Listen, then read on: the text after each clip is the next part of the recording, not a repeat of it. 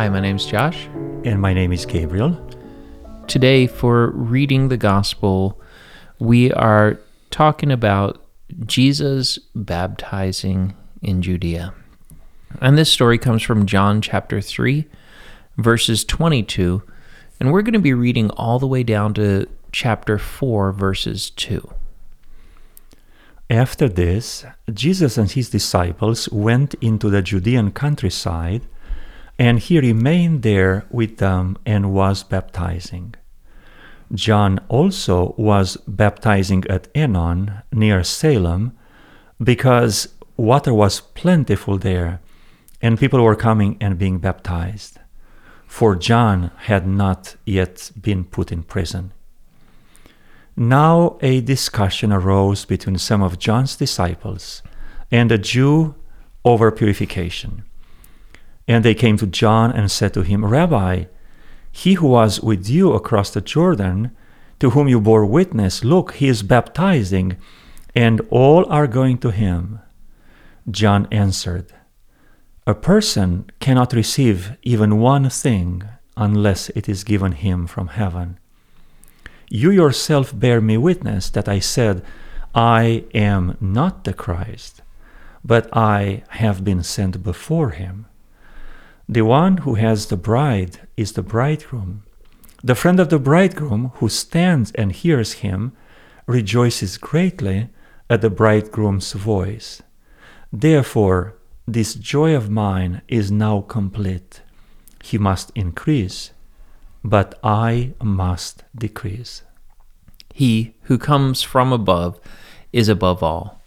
He who is from the earth belongs to the earth and speaks in an earthly way. He who comes from heaven is above all. He bears witness to what he has seen and heard, yet no one receives his testimony.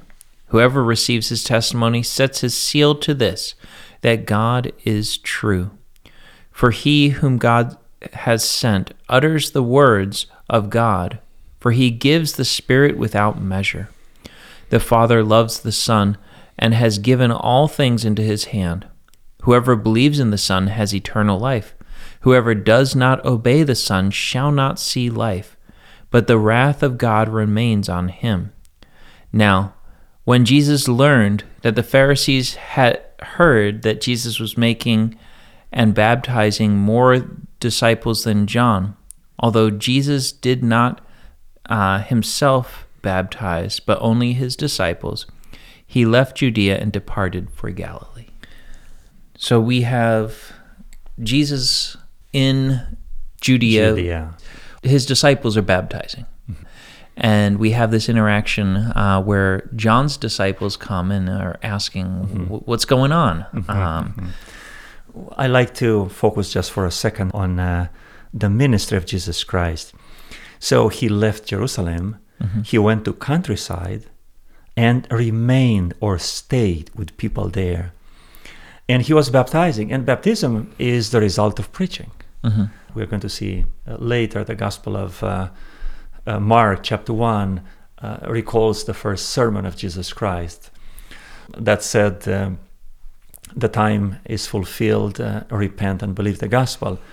Jesus Christ was preaching and baptizing, making disciples. Yeah. So as he's out there, it's not just someone walking by and he dumps a bucket on them, you're now baptized. There was instruction, it seems like, or some process, because they're becoming disciples and becoming followers of God. And the time Jesus Christ spent there in Judea is the time between the first Passover and the second Passover of his public ministry. So it is about 1 year. From this year, most of the time was spent in Judea. This is why we call it the Judean ministry. So it's a significant amount of time. Now, why do you think it's important that John chapter 4, verse 2 says it was his disciples baptizing and not Jesus? Is there an importance there? I think so. I'm looking at the way heaven designed the life of Jesus Christ. We don't even know exactly the house or the place where Jesus Christ was born. Imagine that manger would be a palace today. Would make so much money for people around the world. We have some ideas. He could have been born there. Or this cave could have looked like the caves in the time of Jesus Christ. We do not have any pieces from his house that where he lived in Nazareth. We don't even know exactly too much about his tomb. In his infinite wisdom, God decided not to leave any traces of Jesus' life, because in our corrupted human nature, we would focus more on those things, and we'll make them holy things. We'll replace our relationship with Christ.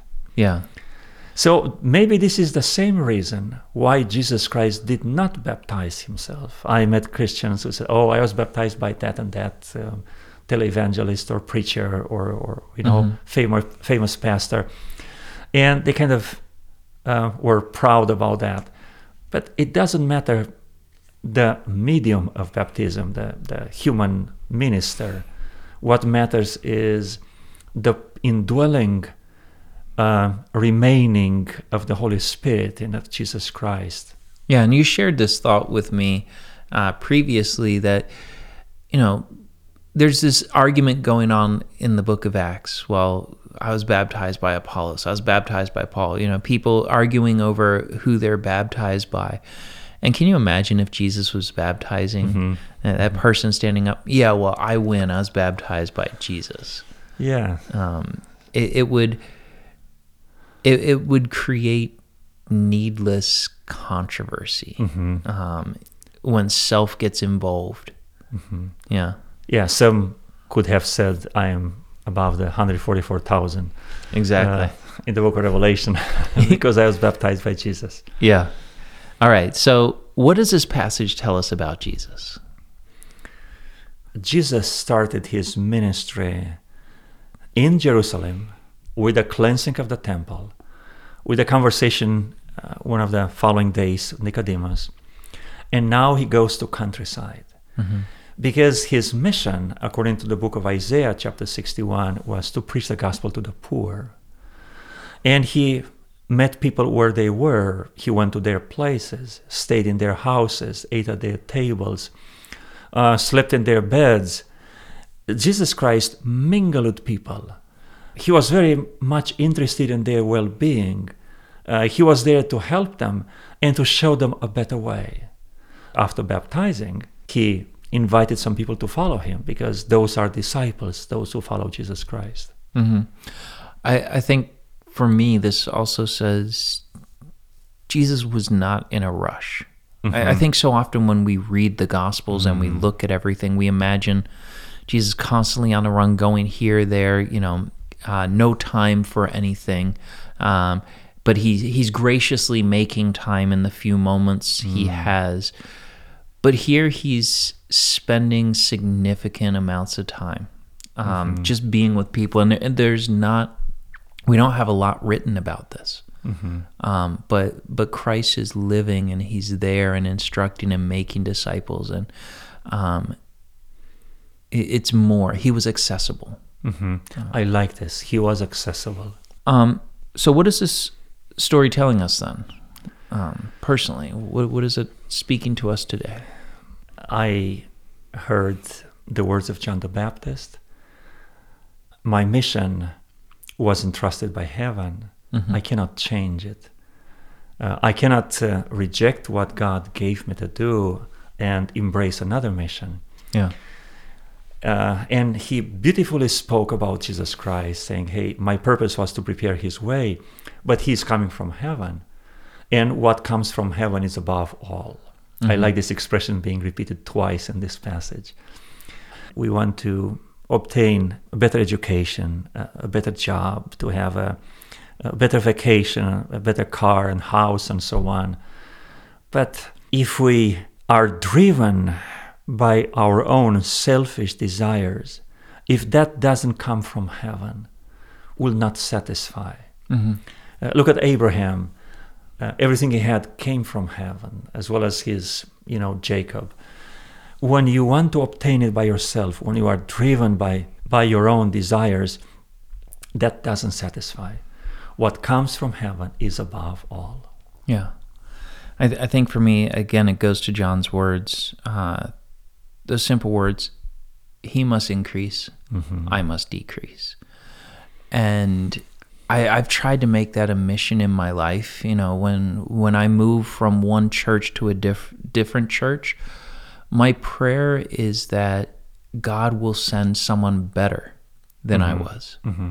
And that they will be drawn closer to Jesus, and they will forget about me. That their eyes will be so focused on God that they won't even remember me. And I think that's important that we keep that. It's not about me, who I am. It's about God. And you know, in listening to this, it's not our goal to make ourselves popular or famous. It's our goal to point people to Jesus. And if you never remember our names, if we're never hear anything about it, praise God.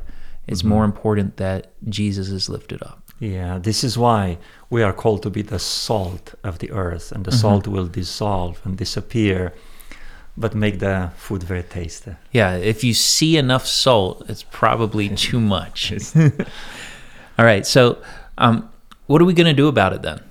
What call to action do we have? Learning this lesson of humility is a process. We are not born with inclination in that direction. We are inclined on the other direction. It's more about me. I want to have a statue. I want people to talk about me, to remember me. I'm going to compose a song that will be the all-time hit, that people will never forget me. No, this lesson of humility is essential, and it starts with me denying myself daily.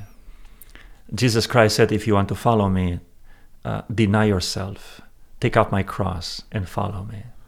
The Apostle Paul said, I die daily. And he said, I live no more, but Christ lives in me. Learning this lesson is a process. And when we learn that lesson, we are like John. I rejoice because he is increasing and I decrease. We can look at big things and we can say, I can step back in these things.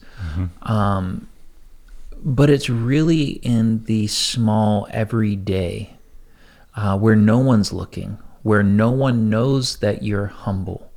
That's where we need to be humble. That's where we need to set ourselves apart and set ourselves down and put others first. And so I think, what am I going to do about it? I'm going to focus on the times where people don't ever know, to make sure in the little things that I'm doing what God is asking me to do. Sometimes it's easier to be faithful in big things, but it's hard to be faithful in small, repeated, insignificant behaviors, which make up your character. And it's easy to be humble with pride.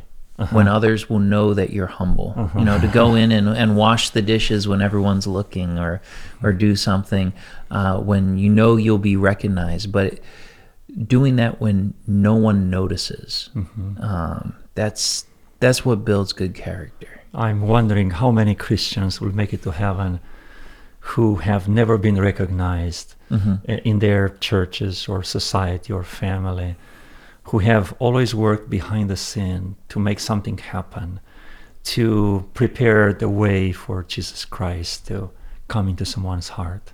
Yeah. So how can we share this message with others?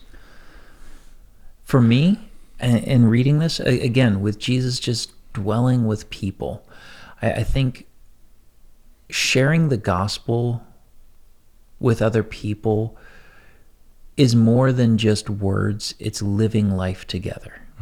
That the number one group that I need to witness to is my family.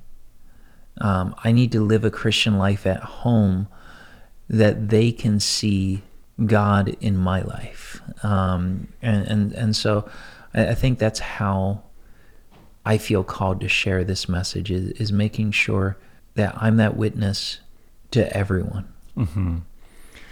I like John's assessment of his situation. He said, he who has the bride is the bridegroom, right? Mm-hmm. And he said, the friend of the bridegroom who stands and hears him rejoices greatly at the bridegroom's voice. And he said, this is my joy. John says, I am the bridegroom's friend, and I rejoice as long as next to him. He must increase, and I must decrease. Mm-hmm. It is his day. For this I came, to prepare him to start his big ministry here in Judea mm-hmm. and in Jerusalem and to the end of the world. Awesome. Let's pray. Father God, I pray that we will live humble lives, mm-hmm. that our focus will be on lifting you up, not getting any recognition or glory for ourselves, that we can be examples, that we can live with other people, that we're satisfied with the mission you've called us for. We're not Amen. Desiring more glory or honor, but our greatest desire is that Christ will be seen in our lives. Mm-hmm. So I pray that we will decrease, mm-hmm. that Christ may increase, mm-hmm. that he will be seen more and more in our lives, not just to the public, but to our family, and even when no one is looking. We ask this in Jesus' name. Amen. Amen.